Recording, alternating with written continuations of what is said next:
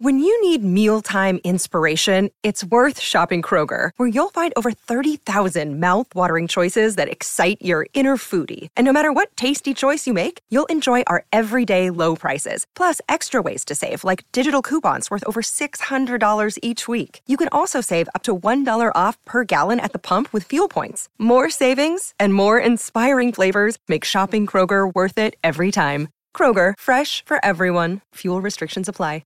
Another day is here, and you're ready for it. What to wear? Check. Breakfast, lunch, and dinner? Check. Planning for what's next and how to save for it? That's where Bank of America can help. For your financial to-dos, Bank of America has experts ready to help get you closer to your goals. Get started at one of our local financial centers or 24/7 in our mobile banking app. Find a location near you at bankofamerica.com/talktous. What would you like the power to do? Mobile banking requires downloading the app and is only available for select devices. Message and data rates may apply. Bank of America N.A., member FDIC. Caleb, welcome to the show. Always great to talk to you. Thank you for making time for this as usual. I gotta say, I have a lot of questions about the new album and stuff. But I will say this is my favorite Beartooth album by far, which I consider disgusting to be like a 10 out of 10 album. That's like for sure easily one of the best albums of the last decade. And I think this one is better in absolutely every way. Like, to me, this is the same kind of like energy, but it's like you've channeled the light side of the force instead of the dark side. What do you think about that way of putting it? I thank you, first off. And I agree with you. I mean, I think in a lot of ways I was kind of chasing things after making that first record. It's tough, dude. When the first record is just like, it all worked. Like right. Like people got it. I was doing it completely for myself, like 100%, just no thought anywhere else in my mind other than like, do what you love, make a record that makes you happy, and talk about, your shit, whatever. It worked and it was great. I mean, I remember thinking of it as like, oh, this is like Caleb's new project. I wonder if this is going to go anywhere. Yeah, dude, straight up. It was like that was the energy while making it, which you only get. I mean, if you're lucky, you only get one of those, right. You get one where there's no pressure. There's no anything to it. It's just do whatever you want. You're just making a record purely from the heart with nothing else going on. And so then, like, in a weird way, man, that's how I felt making this record. Like, I haven't ever been in the headspace that I've been in. We've talked about it a little bit previously, but obviously made a lot of changes in life, feeling way better. And like talking about that for a record for the first time in my life, it really did give me that kind of like that. You just go into that flow state. It's like this place that you can't even describe as a creative, but you can tap into it and it just feels so real and there's no struggle and it just comes out. And it worked. And this record is exactly what I wanted to say. I'm so proud of like the songs I wrote, of the mix I did, of the like everything about it, man. I really do enjoy it. So thank you. I'm glad you dig it. And I'm glad that you feel that same way about kind of like it has some kind of spark similar to that first record. Because I feel that same way. Which is so rare. I mean, you've been doing this for 10 years now, which is kind of crazy. Yeah. It's so hard. Like you said, you're lucky to even have that kind of spark once, to have it, not to say that you didn't before, but it does feel like this is like a renewed kind of, energy to be able to find that 10 years into your career. What's this album, number 5 or something? Full length number 5. And we had an EP. Yeah. Right. And you did the seemingly impossible. You made an album that is both the heaviest and the most melodic without being butt rock. Dude, it is the chase. It is the chase. This is going to be our best record yet. Right. Like, it is more melodic, but it's still heavy. Right. That literally is. People are like, what's your new record sound like? Yeah. I'm like, you're exactly what every other band probably tells you that is about to make their radio record. But it's interesting. You did, like, there's a lot of stuff that to me sounds, I'll say, kind of like The Weeknd or something, which is like a new thing for you. Yeah, where did that come from? I think that just sounded so fresh and cool to me. Yeah, dude. Specifically the song, My New Reality. That yes, which I want to ask you about. It's like it's a pop song. Yeah. To be fair, a lot of these are pop songs. Yeah. Beartooth has always I've always had like pop structure. Like if you break everything down, it's all, you know, intro, verse, chorus, bridge, chorus out. But I did approach this record different in that I wanted it to be like write the song first. By that I mean like lyric and melody and chord progression, and kind of which is the way pop people write, and typically not the way rock people write. Exactly. Like, you know, typically for every other Beartooth record, it's been I write the music first, write the vocals to the music, and then kind of go back to the music and like tailor the music around the vocal, which is very common practice. Yeah. But no, this was way more like songwriter style, like pop writing, Nashville style, where it's... I'm kind of surprised that that's the first time you've done this, because your other stuff sounds like you started with the top line. If that makes sense. Yeah, I think it's because I would go back and make sure the music always lines up. That's the one thing, is that like when the problem I think you run into sometimes with rock is when you have that fight between like the singer and the band, the guitarist. Yeah. And it's like, no, this riff needs to be in the chorus. It's like, well, this riff is overshadowing the vocal. It's getting in the way. And then you get that kind of like cluttered thing. That's one thing that's nice about me doing everything, and also like having a pretty decent background in songwriting, is the song, it would tend to get less in the way. You know, and then when you're in the studio, you could be like, you know what, actually, maybe there's no guitars in this part. And you don't have to worry about hurting anyone's feelings. Yeah. You can just do what makes sense for the song. Exactly. But yeah, so like to My New Reality specifically, that song I wrote with a pop writer and a hip hop writer. His name is Story. He's awesome. I met him here in LA. Great dude, and super talented lyricist. And the thing that I wanted to do with that song is like manifesting, you know, self-empowerment, which is all over this record. But towards the end, that's like the last 3 songs after like the sad, slow song in the middle are all just like super straight up empowerment. Nothing. I listened to those songs like probably 5 times in a row last night, because it was just like, I love that vibe so much. And really quickly, I also wanted to mention my Patreon. If you like what I do on YouTube and everywhere else, joining my Patreon really helps me do this full time and worry less about videos getting demonetized by YouTube or copyright claimed by labels. Patrons get all my podcasts and main channel videos early. There are members only channels in my Discord that I'm super active in. I also do giveaways. For example, I've been giving away a lot of Emo's Not Dead merch. And you can also have me review your music, artwork, or anything else. All you need to do is join my Patreon at the $10 level, and then every month I do a call for submissions. If you want me to review something, just drop it in the comments of that post, and then I will review it live on Twitch. So if any of that sounds cool to you,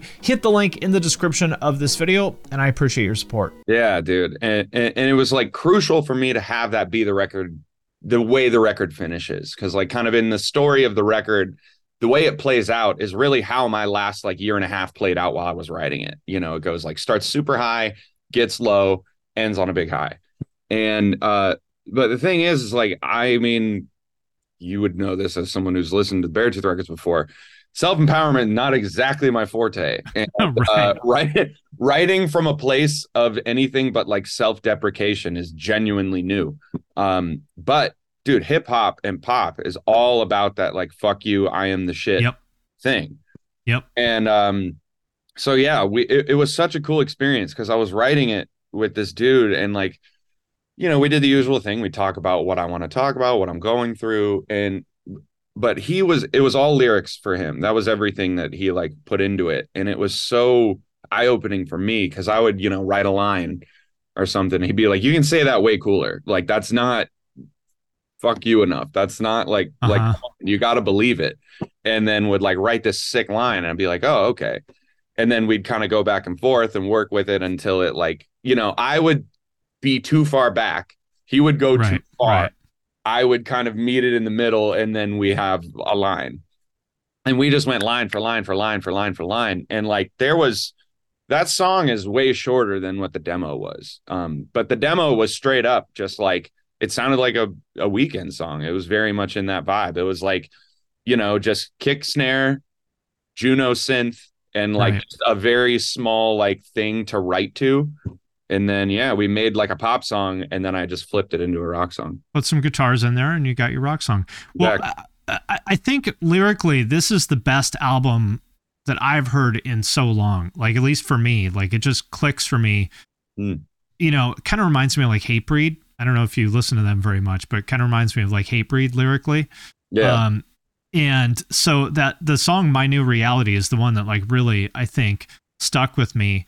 So there's like, I guess it's like the chorus or pre-chorus, whatever. It's like, so high I'm weightless. What is the line? So high up I'm weightless, found another dimension. I see the kingdom coming. The world is my creation. Yeah, that's it. Yes. Yeah. Which feels to me like I remember sitting at my job in like 2017 and just something clicked and I was like, I don't have to do this anymore. I can do whatever the fuck I want.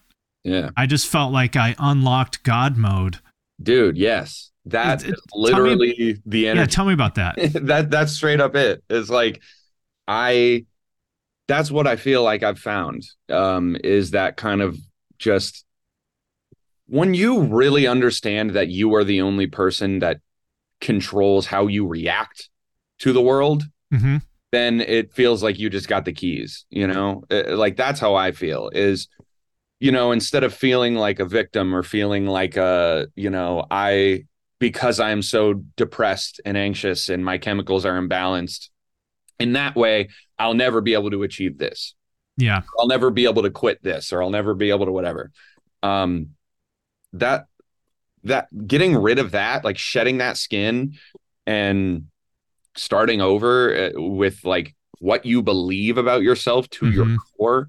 That's what it's all about, is like, holy shit, I can literally do anything that I want to do. Like, I wholeheartedly believe that.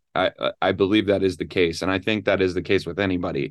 It's like when people are like, oh, I could never run a marathon. It's like, well, why yeah, not? you couldn't run a marathon right now, but like if you put in the work, yes, you can. Of course you could. It's like I could run a 100-mile ultra marathon through the mountains if I trained for it. Like, sure, I believe that. You know what I mean? Like, I know that I could start a company that ended up being worth $100 million if I really wanted to do that, and I don't want to do what it takes to do that because like that requires you to just like sacrifice your whole life, which I don't want to do. Yeah, it's like your whole time, energy goes to that. But I know I could do it. It's a choice. That is absolutely possible. 100%. Exactly. It's a choice.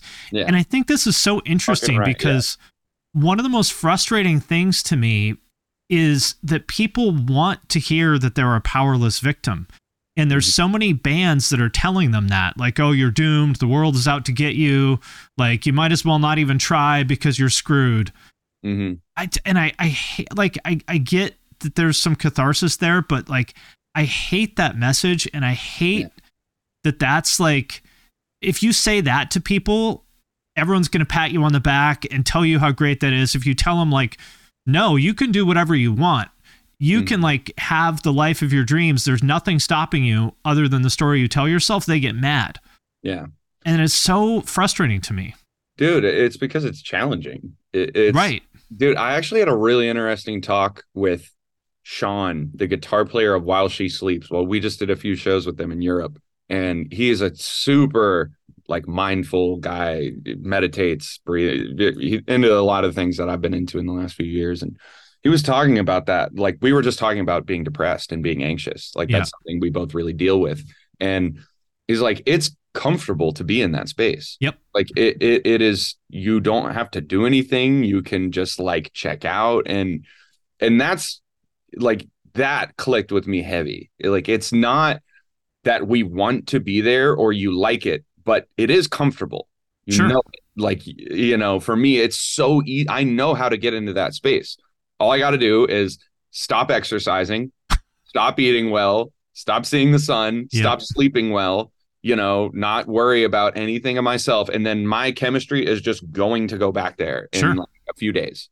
And then I'm in there and then I'm stuck. And then it's a whole process of getting back out. And like, but yeah, dude, hearing that it takes like work And it takes you, there's not just some outside force that's going to come in and do something for you. Like, you're not going to be able to buy anything. You're not going to be able to do anything other than making that choice for you. That's all that's going to change you. And like, it's a tough pill to swallow, but I do find it very beautiful once it's kind of like started to click. Because, dude, it's just so empowering. It's like, holy shit, like whatever this person does or throws at me, or that this situation imparts on my life, or in my career or whatever, if this goes good, if this goes bad, it doesn't fucking matter. Like, what matters is how I react. Yeah, you know? That's all you can control. But it's tough. Yeah. And that's why it is tough. Yeah. I mean, that's not to diminish. I mean, I've, had depression or whatever, I guess, probably my whole life. It sucks. Some days I wake up and I want to kill myself and it sucks. And yeah, dude, it's not fun at all. Yeah. And that's not to diminish that at all, but it's like, well, what are you going to do about that? Yeah. Are you just going to lay in bed all day to that moment? Or are you going to make the most of it? Yeah, straight up, dude. Like, I have on my alarm every morning, it just says breathe.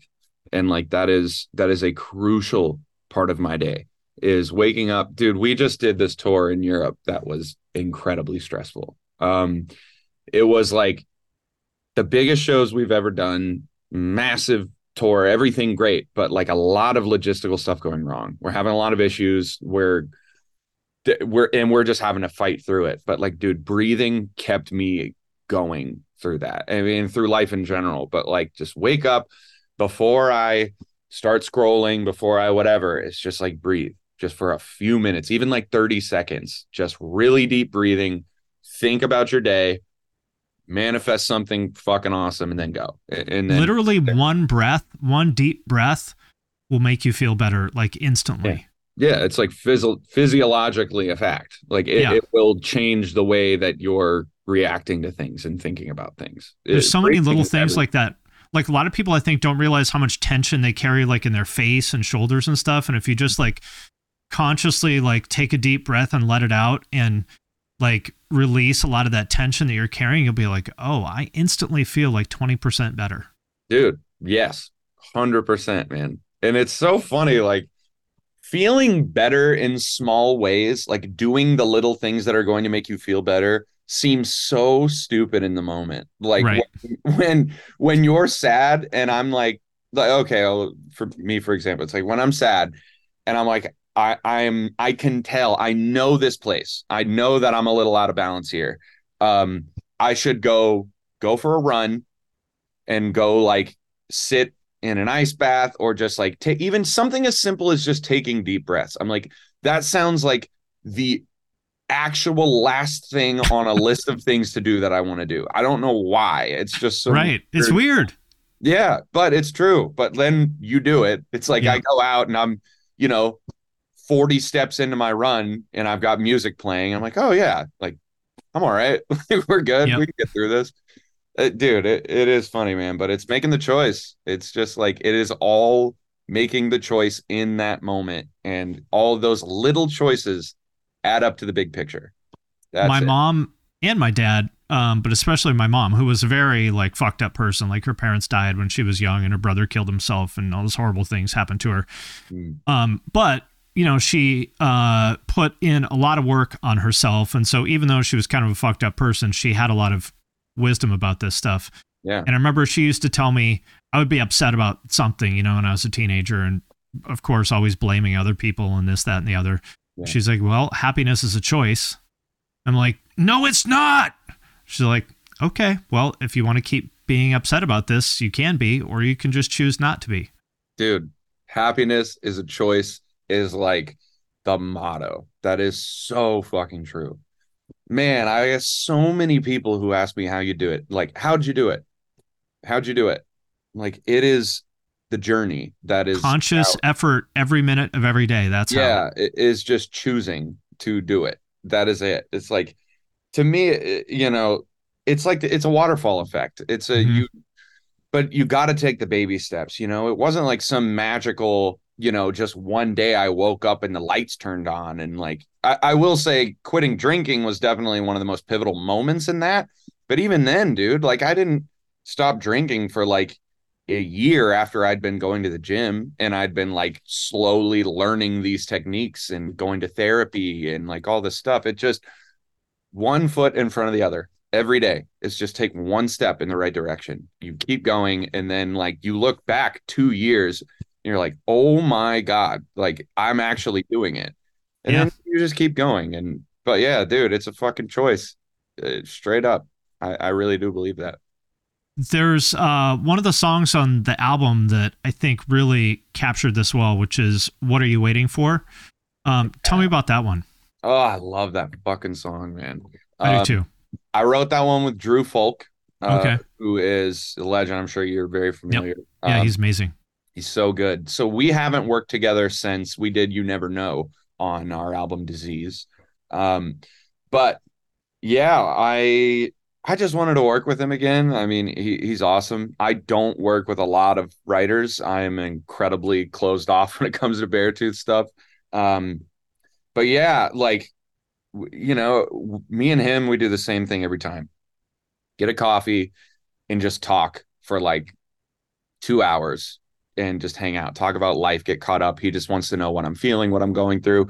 We listen to the record and everything I'd had. And he was like, dude, let's just like distill something down and just give them a really easy, here's Beartooth, here's the music, here's the lyrics, here's everything, but just like straight to the point. And it turned out to be such a great song. Like the lyrics are the most basic version of what I was trying to say possible. You know, I'd come up with a line and it's like the motto when we were writing it, literally, we just kept saying, we can go dumber. Like it's not yes. dumber. Like we can go dumber.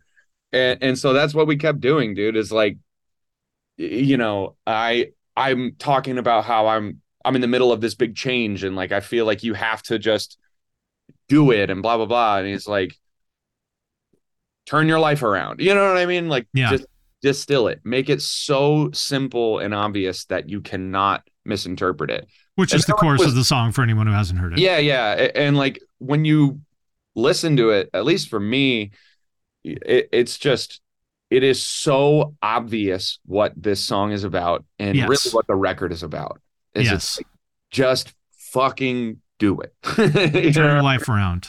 Yeah, just turn your life around. But I appreciate that you did that because I'm a very literal kind of person, and you know, I'll read some bands but I care about lyrics, and so I'll read someone's lyrics and I'm like, I have no idea what this is about, and then maybe I see an interview with them where they explain it and I'm like, oh, this is great, like you're a really intelligent person and this is a great message, but I would have no idea from like, unless you explained it, I had no idea what this song was about. And I understand, you know, obviously everyone can do what they want, but I'm like, why didn't you just say what you meant? You know? Yeah, for sure. It goes a long way. And I very much so in my previous records have either been like somewhat straightforward or I'm writing about something completely different and I'm using it as kind of like a crutch to what I really mean because I'm like afraid to say it or something. Right. I think that's probably a lot of it is people are afraid to say it because they're afraid of being judged or they don't want to disclose 100%. Something, which I get. Yeah. But it really helps people if you can just like lay it out there. I think you're doing your audience a service. Yeah, dude. I'm very happy that that's the approach that was taken with a lot of these songs, is that just straightforward. The other song I wrote with Drew in that same vein was I Was Alive.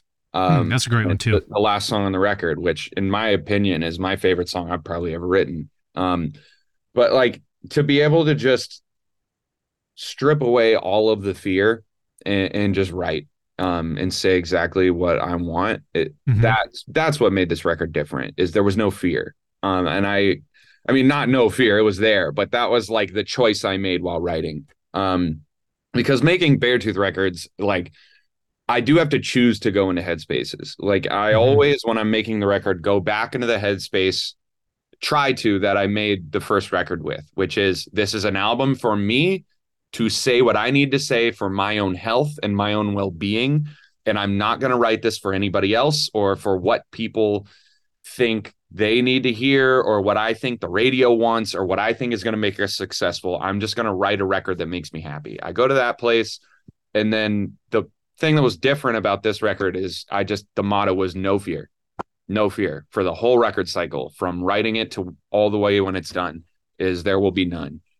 And yeah, man, writing songs like What Are You Waiting For? And, I Was Alive in My New Reality, that are just so polar opposite to any Beartooth song ever. It was scary, but like going in with that no fear choice, while writing them, it made the record what it is. So like, yeah, man, I'm just really excited for people to hear this. It seems that everything we've put out so far, and obviously the record's they're probably out by now when people are hearing this, but yeah, like I don't know, it's been a long time coming. I never thought I would write this record in my life. I never ever, and so I'm very cool with it, very happy about it, and stoked for people to give it a rip. It's interesting, that you, I guess I'm trying to think of a way to say this that isn't shitty, but I'll just say it. Oh, please. Is like, so there's a lot of people that haven't loved the singles so far, and people on Reddit literally say, I'm glad, I'm not even exaggerating, I'm glad Caleb is doing better now, but I miss when he was a depressed alcoholic because the music was better. Yeah. Oh, like, are you serious? Yeah, it's hilarious, man. I mean, I will say, like, to a point, I get that. Obviously, I don't agree, and like, I don't think they actually wish, my mortality against me, whatever the fuck. But like, I do. That was the thing that I think I was the most scared of with this record. But this is not a sober record, because sober records almost always suck. Yeah, this is definitely. You know what I mean? That. Yeah, It's also, still, you said it's the opposite of Beartooth, and I don't think it is. I think it's the same thing Beartooth has always been. You've just, you're a different person, and you have grown and gotten out of a dark spot, but it's still Beartooth. It's not like you know what I mean? It's not like you made a ska album. Right. Yeah, I will. So it is definitely, to the core, very Beartooth. Yeah. It is definitely, it's opposite to any Beartooth record, subject wise and thematically, and like the point of view that I'm writing from, I guess that's what is so different. But yeah, at the core, it really is like Beartooth. If you could write down, if I wrote down the Beartooth manifesto, I didn't write it down when I started, but I just, it is me alone in a room, or a basement usually, or a bedroom, writing songs about exactly what I am going through emotionally at that moment, with zero filter, right? For me to hear and for me to work through something. And that's what it is. And yes. So that did not change. But the energy about it changed. So like what I get about people not being as down with it, and what scared the hell out of me, was I was like, this is just going to be different. This is like a totally different thing. I'm not writing from that angry place. So it is a brighter record, just sonically it is brighter. Like, yeah, it's heavier, but even the way it's heavy is different. Yeah. And like, obviously people would just have their opinions on musical taste. Sure. It's like, it's, some people like death metal, some people like pop, whatever. But yeah, that scared the shit out of me. Like putting out Riptide, and making that first statement of, hey, like, I'm not making another depressed record. This is like what's about to start happening with Beartooth. It's fucking terrifying. It's like, here we go. I'm, shirtless with a bunch of pop dancers in like a Backstreet Boys looking music video. And like, it's all about how I never want to write a depressing song again. You know what I mean? That's literally the chorus. So yeah, it's fucking scary shit. But I will say, it's just where I'm at and what I'm going to do. And like, if I'm going to write a depressed Beartooth record, then it's not a Beartooth record. That's me just lying. That's just me bullshitting to try and do what I think a comfortable fan base would want, Yeah, no, I totally agree. Which, I mean, to me, like you said, Beartooth is really at the core just always been about you sort of being honest with the things you're struggling with at the moment, you know, or maybe struggling isn't even the right word, but the things you're working through at the moment, you know, and, for sure.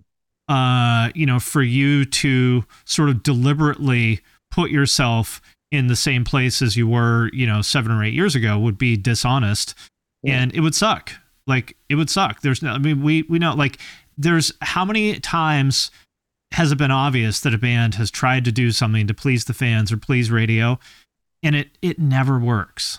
Never, dude. Never. Man, some really good insight that Ashi actually gave me. Shout out, City Lights t-shirt on today. Respect.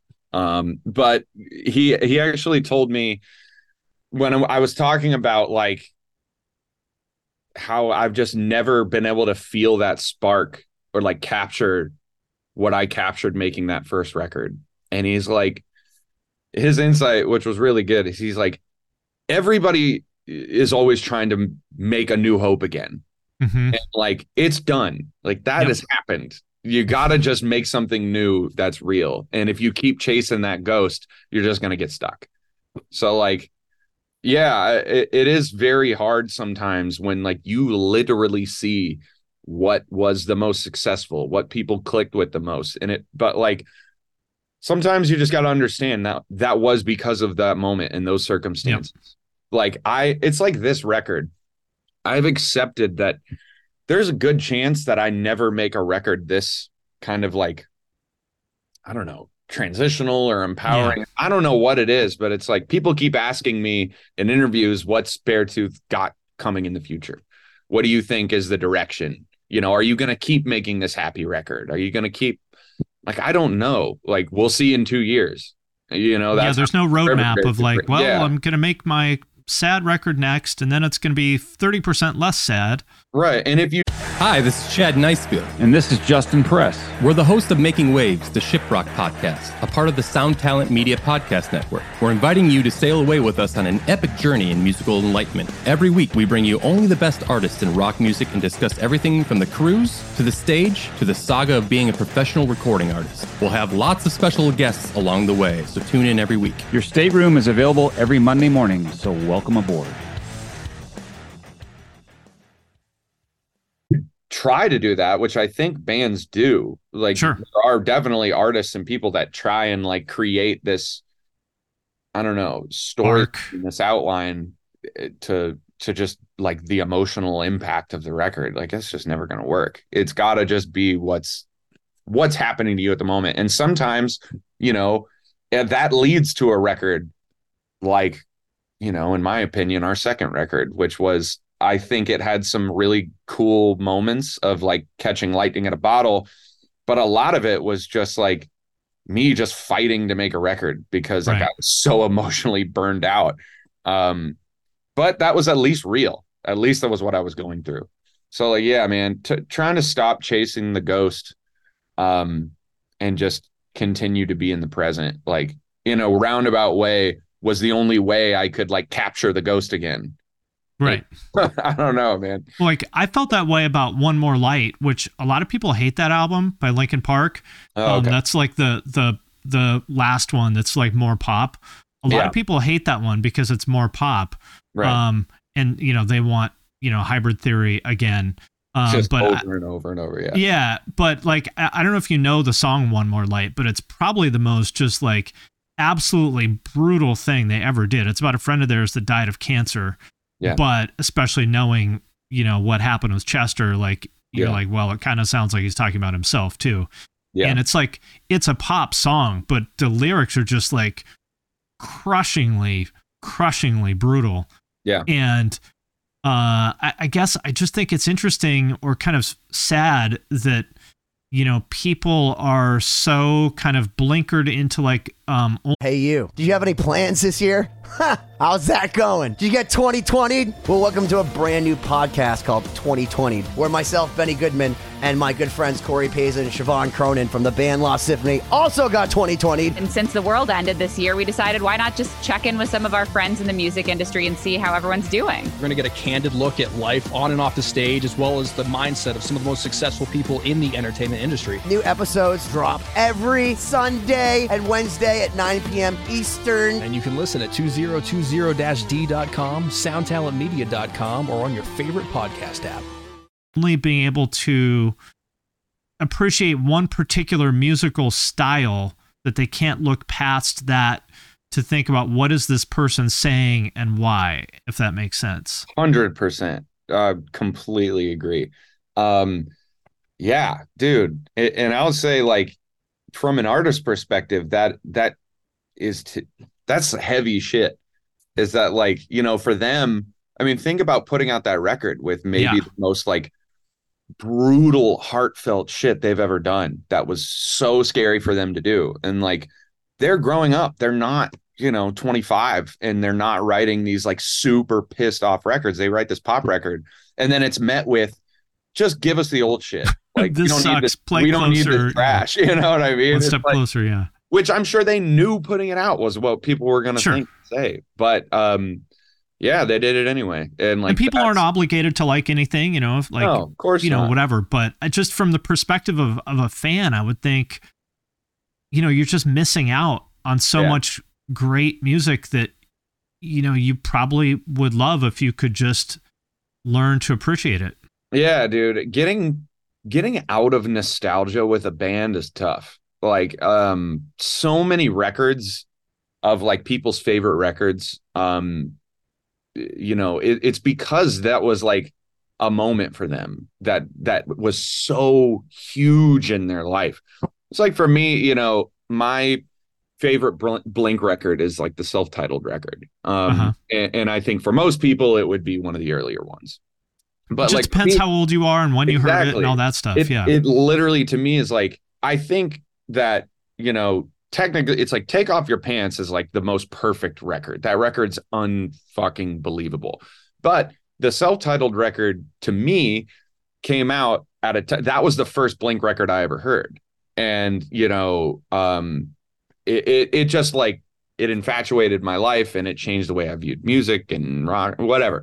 So it was very influential. And, like, there's so much power in nostalgia, and you got to be careful with it, because I feel like people get addicted to it. They think that the artist has lost talent because they're not scratching your nostalgia itch. And then, like, you stop giving art a chance when you're kind of, like, stuck in this place. I don't know. And all you're doing is, you know missing what I'm out. trying to say. It's hard to kind of, like, express. But then from the artist side as well, is, like, when you're letting that really impact you, I think there's never anything wrong with, like, giving people a taste of, you know, the good old days. Like, What Are You Waiting For us, even, like, the first song is, I'm trying to create some nostalgic feelings to curate the rest of the completely unnostalgic stuff that's coming. But yeah, dude, it's like, but you can't pander. No, getting stuck. Just the worst thing in art is getting stuck. And that's when to me, getting stuck is when you're just trying to please something. You're not making art because you love it. You're making art because you think this is what is going to sell, really, at the end of the day. It's it. Right. You know what I mean? Well, one thing, so getting back to, like, the Reddit kind of thing, I'm curious what you think about this.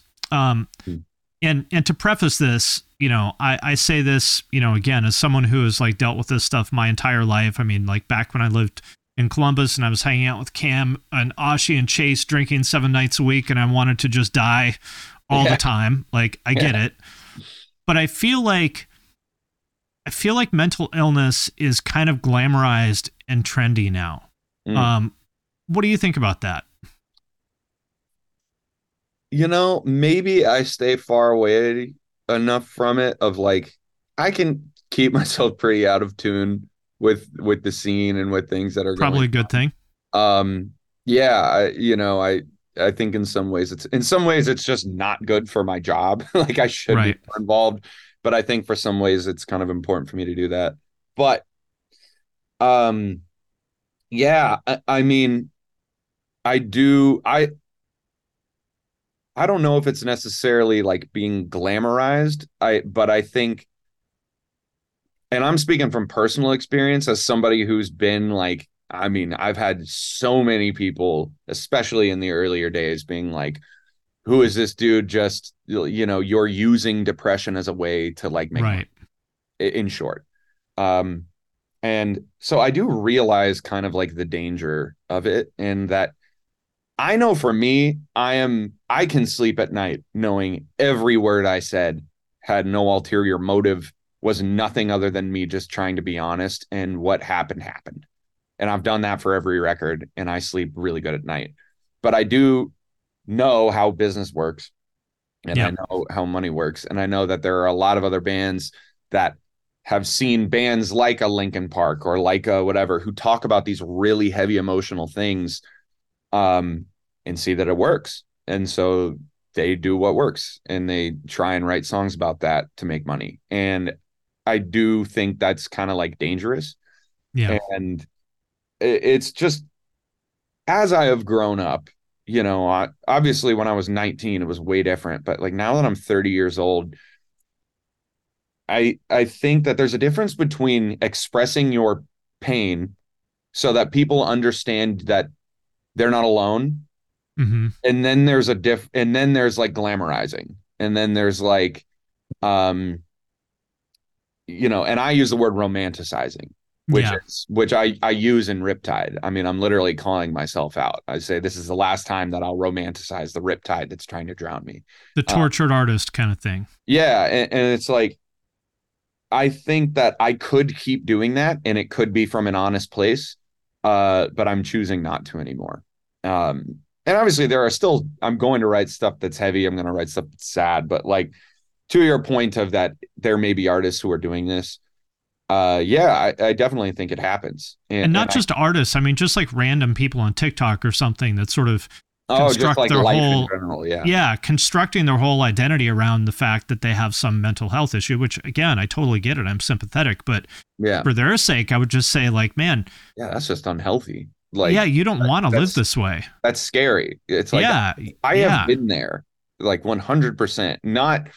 Maybe not outwardly, like choosing to make my identity being mentally ill, but I've definitely been that person before, where every single interview, every single thing people ask me is like, you're really fucking sad and fucked up. I'm like, oh, well, maybe. What's that like? Yeah, exactly. And it's like, well, it sucks. okay, well, let's look at this.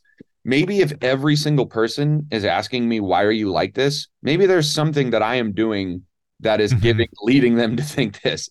And obviously, it takes growth and it takes time, but like you were saying, dude, so much of life is a choice. And like every word we say, we have control over that. Every energy that we put out into the world, we can control at the end of the day.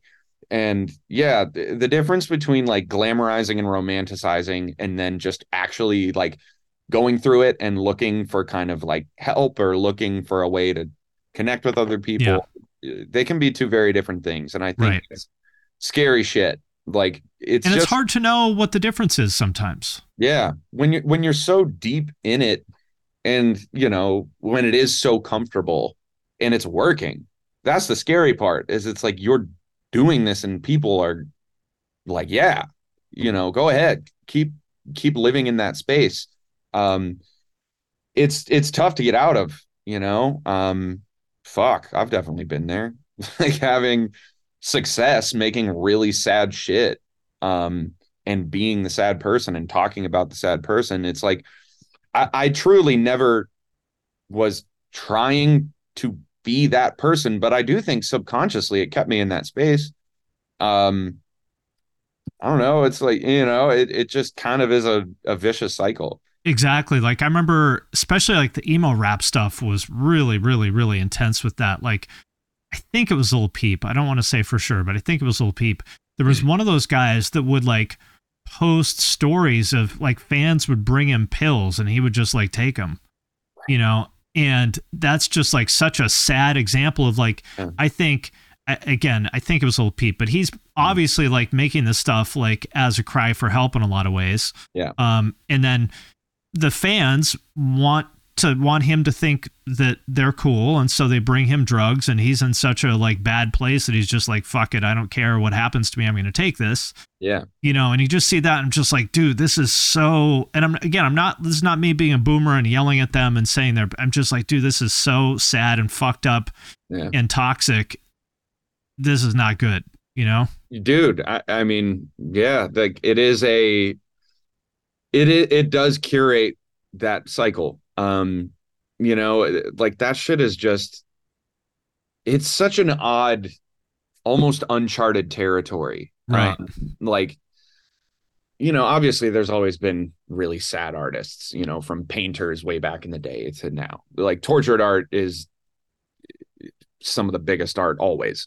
But yeah, now just with kind of the state of the world and with the fact that the internet is what it is, and there's every little subculture that you want, you can kind of curate your own lane and like find anything you're looking for or get into anything so much deeper. And there's a lot of a lot more outside influence going on in the world, that I think that can lead to some kind of like maybe uninformed decisions, right? And things that people don't realize, like what is really going on.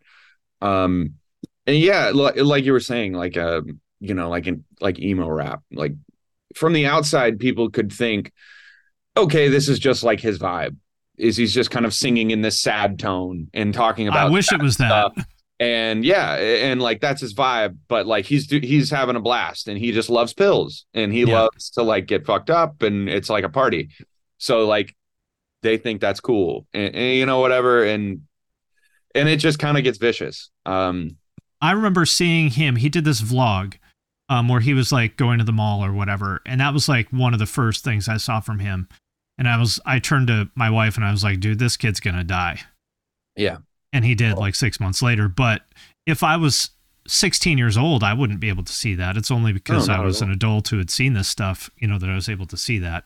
Yeah, for sure. Like, dude, I mean, I think about, I don't know, like even like fucking party bands in the 80s and shit. Yeah. Like, I mean, it's kind of similar where, you know, at the time, all you're seeing is the glamorized version of this. You're not seeing the fucking gruesome hangover that they're dealing with every day. You're not doing blow to get rid of the hangover, the mental torture that they're in from being in this place. You know, it just, that's the thing that's hard, is I think so many people just look at things at a surface level and don't really understand what's going on underneath.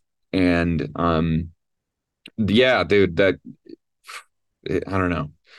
Yeah. Art and like mental headspace and even just sense of self to me is like a massive part of all this stuff we're talking about. Like if you think, like I remember thinking like, oh, I'm a fuck up. I'm always going to be a fuck up. I'm just like destined to be like a miserable, you know, fuck up basically. Straight up. And so then then of course I acted like one, which made it a self-fulfilling prophecy, and you know, so forth. Exactly. Literally case in point, dude. Yeah. When you think that way, then you just don't fucking care. So like you said, you're going to be at the bar 7 nights a week. Yeah. Fucking doing whatever.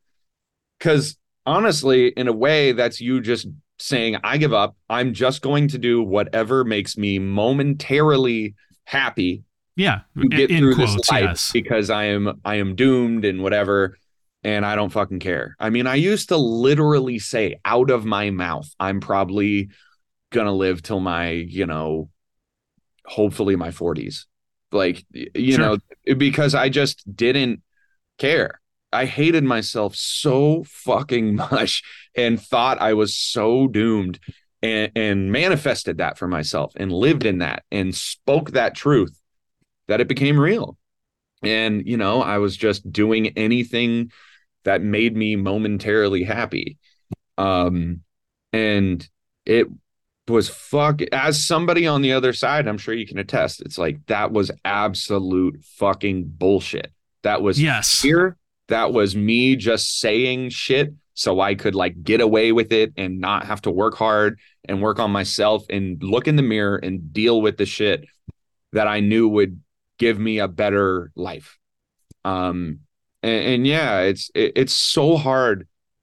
It is almost impossible to see the other side of that coin when you're there. It's almost impossible. I mean, you look at, numbers of addiction, you look at whatever, like that legitimately is a very hard thing to realize, that you have power. But it's so true. It's all you. At the end of the day, there's no, like, a lot of people have, like, they say like rock bottom. That's their thing that kind of like turns them around or whatever. But yeah, like, it's until you choose for you. So much of this world is based around what can somebody else do to help you with this, or we're selling stuff that's going to keep you down in that place because we know that you're going to keep spending if you're down there and you need to find a way out, whether it be, pills or drinks or fucking whatever it could be. Yeah, dude, like self-love and self-care is a very difficult thing to grasp, and I completely understand it, and like absolutely no shade to anybody who's living in that space. Totally we've all fucking been there, but as somebody who's been there and has now found a way to at least start to understand and deal with those problems head on, like step by step, it's worth it. Like, goddamn, it's rad. Like I'm a big fan personally. But yeah, it's fucking tough and it's scary. Well, last question for you on a happier note. One of the things, especially like with the latest single, The Better Me, I was like, man, this kind of sounds like Bill Murray, which made me think about your former band, Attack Attack. Yeah. How do you feel about all the love that Attack Attack gets now, 10, 15 years later? It's so funny, dude. When I was in it, it was just nothing but a good time, at least in those early years. The records with Johnny and like the self-titled and Someday Came Suddenly. That was just nothing but a good time. And then it got weird and there was so much self-hate, and then I had my scene guilt, and I started my fucking hardcore band and whatever. But like now, it is so funny how that works. Like, people just love that stuff so much. Enough time has passed now that I think it's those like kind of those things like, dude, you post a lot of these memes. Like, you'll never realize these are the best years of your life. It's like, that was one of those fucking moments, man. We were such a weird band and such a weird flash in the pan. But I do think there was like, when at first I thought it was just kind of like this crazy, weird, like, how could they have made this happen? I think there was a lot of talent. And I think there was like, sure, absolutely. Shit. I mean, you see what happened now with Johnny and myself, and even they're still going. It's like there was a lot of good shit that went down, but I definitely don't at all have any of like the hatred for it. I mean, is it cool to see that people appreciate it now? Because obviously a lot of people back then didn't. Oh my God. It's hilarious to see it now. Because back then, like, we had our supporters, and then there was just, you either supported it or fucking hated it. Right. Especially in like 2009, like when it was kind of like just a hot moment. Dude, I remember being on Warped and like literally bands from stage, like shit talking us and the whole like Skull Candy stage. Right. Like just hating. You're like, I'm 17. Don't you have something better to do with yourself? I was literally a fucking kid. But like that, now that people are into it and kind of appreciate it, I think is great. I'm all about it. I just think it's fun because that was the fucking point. It was just fun. It's like, look at Bill Murray. Like to me, Bill Murray is it really like ties up so much about what Attack Attack really was. Mm-hmm. Because Johnny was so much of Attack Attack. He brought that like fun, no fucking care about what anybody thinks. Does it make us laugh? And do we have fun playing it? That's all that matters. But then really under that would be like this brilliant song. Like he's so fucking good. But brilliant, but also just made absolutely no sense in like a cool way.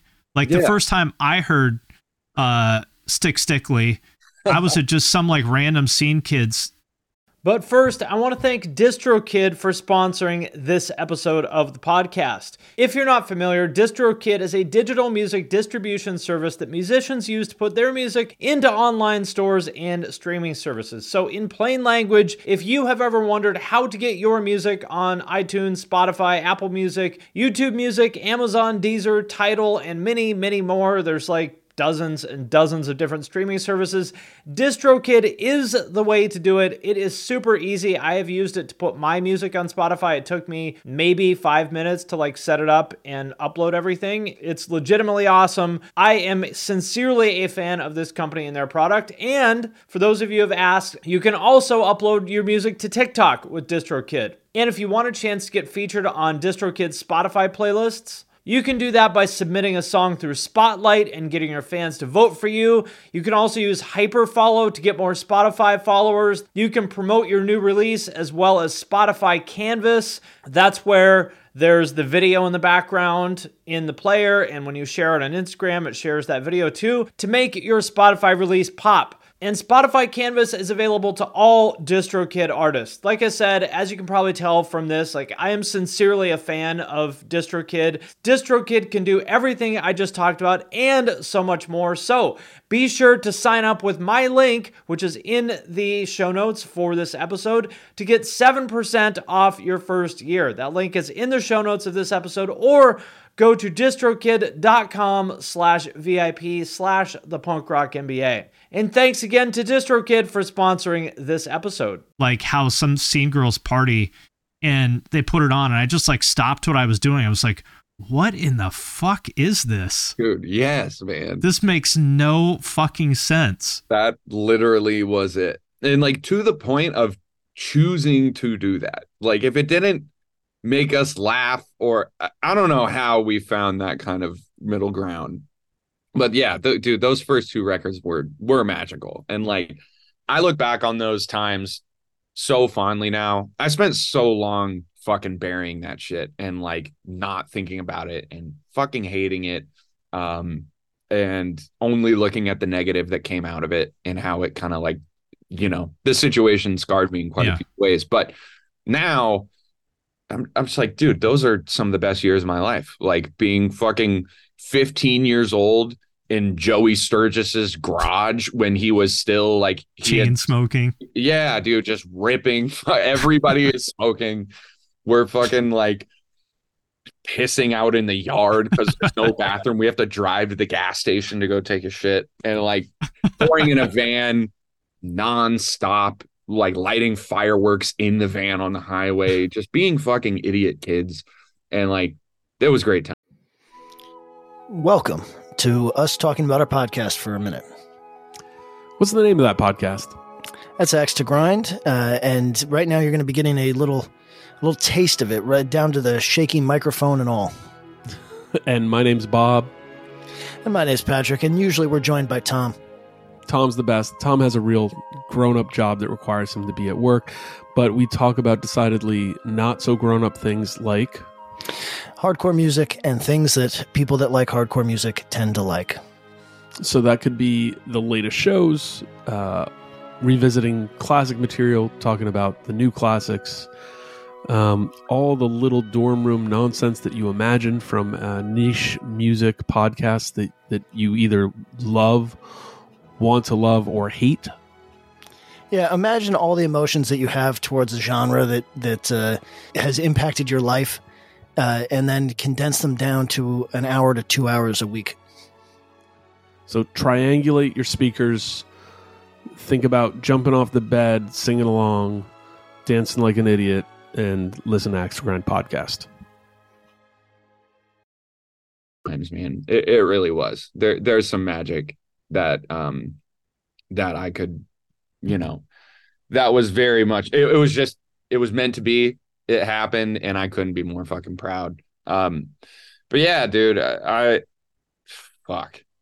That was cool. Dude, I think especially like the self-titled one, like really, really, really holds up. Like Smokeahanas, like that is just a legitimately great song. I think that's when Joey also was just like really entering God mode. Dude, and you just add all of that up together and you're like, damn it, this is good. Yeah. Like he Dude, we were talking about this the other day. Me and I'm a huge Devil Wears Prada fan. Obviously, if you've listened to Attack in that era, you know Prada like paved the way. But we went through like their whole discography on the bus one night in Europe. Spent like a long time going through and talking about all their eras. Like, dude, talk about a band that's had an amazing fucking ride. Like, they're one of my favorites of all time. It's so good to see them doing so well now. But listening to those old records, it was like, dude, Joey was doing something that like you had never heard a mix that absolutely, especially in this genre. I was like, whoa, I had no idea this kind of music could sound this way. Yeah, didn't know it was possible, man. Like, yeah, shout out to fucking Joey Sturgis, the king, dude. I mean, he's the reason the reason my shit sounds the way it does. Like, absolutely. Right on. Well, I appreciate your time, and always good to chat, and I will catch you later. Dude, thank you for the time, man. Greatly appreciate it. Hey everyone, this is Tuck from Fit for a King, an off-road minivan. Every week I bring you fun interviews alongside your favorite metalcore entertainers with my new podcast, Get Tucked. Join me every Monday with bands like Counterparts, Crystal Lake, like Moths to Flames, and many more. We play unsigned and undiscovered bands, deep dive into each artist's history, and of course provide the greatest breakdowns in current metalcore. Tune in to Get Tucked every Monday, out now through Sound Talent Media. This is the story of Whitney Houston. This is the story of Kurt Cobain. Of George Michael, of Otis Redding, of Amy Winehouse, of Michael Hutchence, Bob Marley. This is the story of Prince. It's a new podcast series about how they died, why they died, and why we're still talking about them so long after. It's like nothing you've ever heard before. It's storytelling. But it's more than that, because rock stars, they tell us how we feel. They change our mood. They change the clothes we wear, the people we hang out with, the way we remember things. It's them who give us those ludicrous moments, the ones where you're jumping around, singing your heart out, feeling understood. And it's those moments we'll help you remember, the ones you're thinking about right now. That feeling. That feeling. It's coming soon from Crowd Network. Just search for Death of a Rock Star on your podcast app. And subscribe now.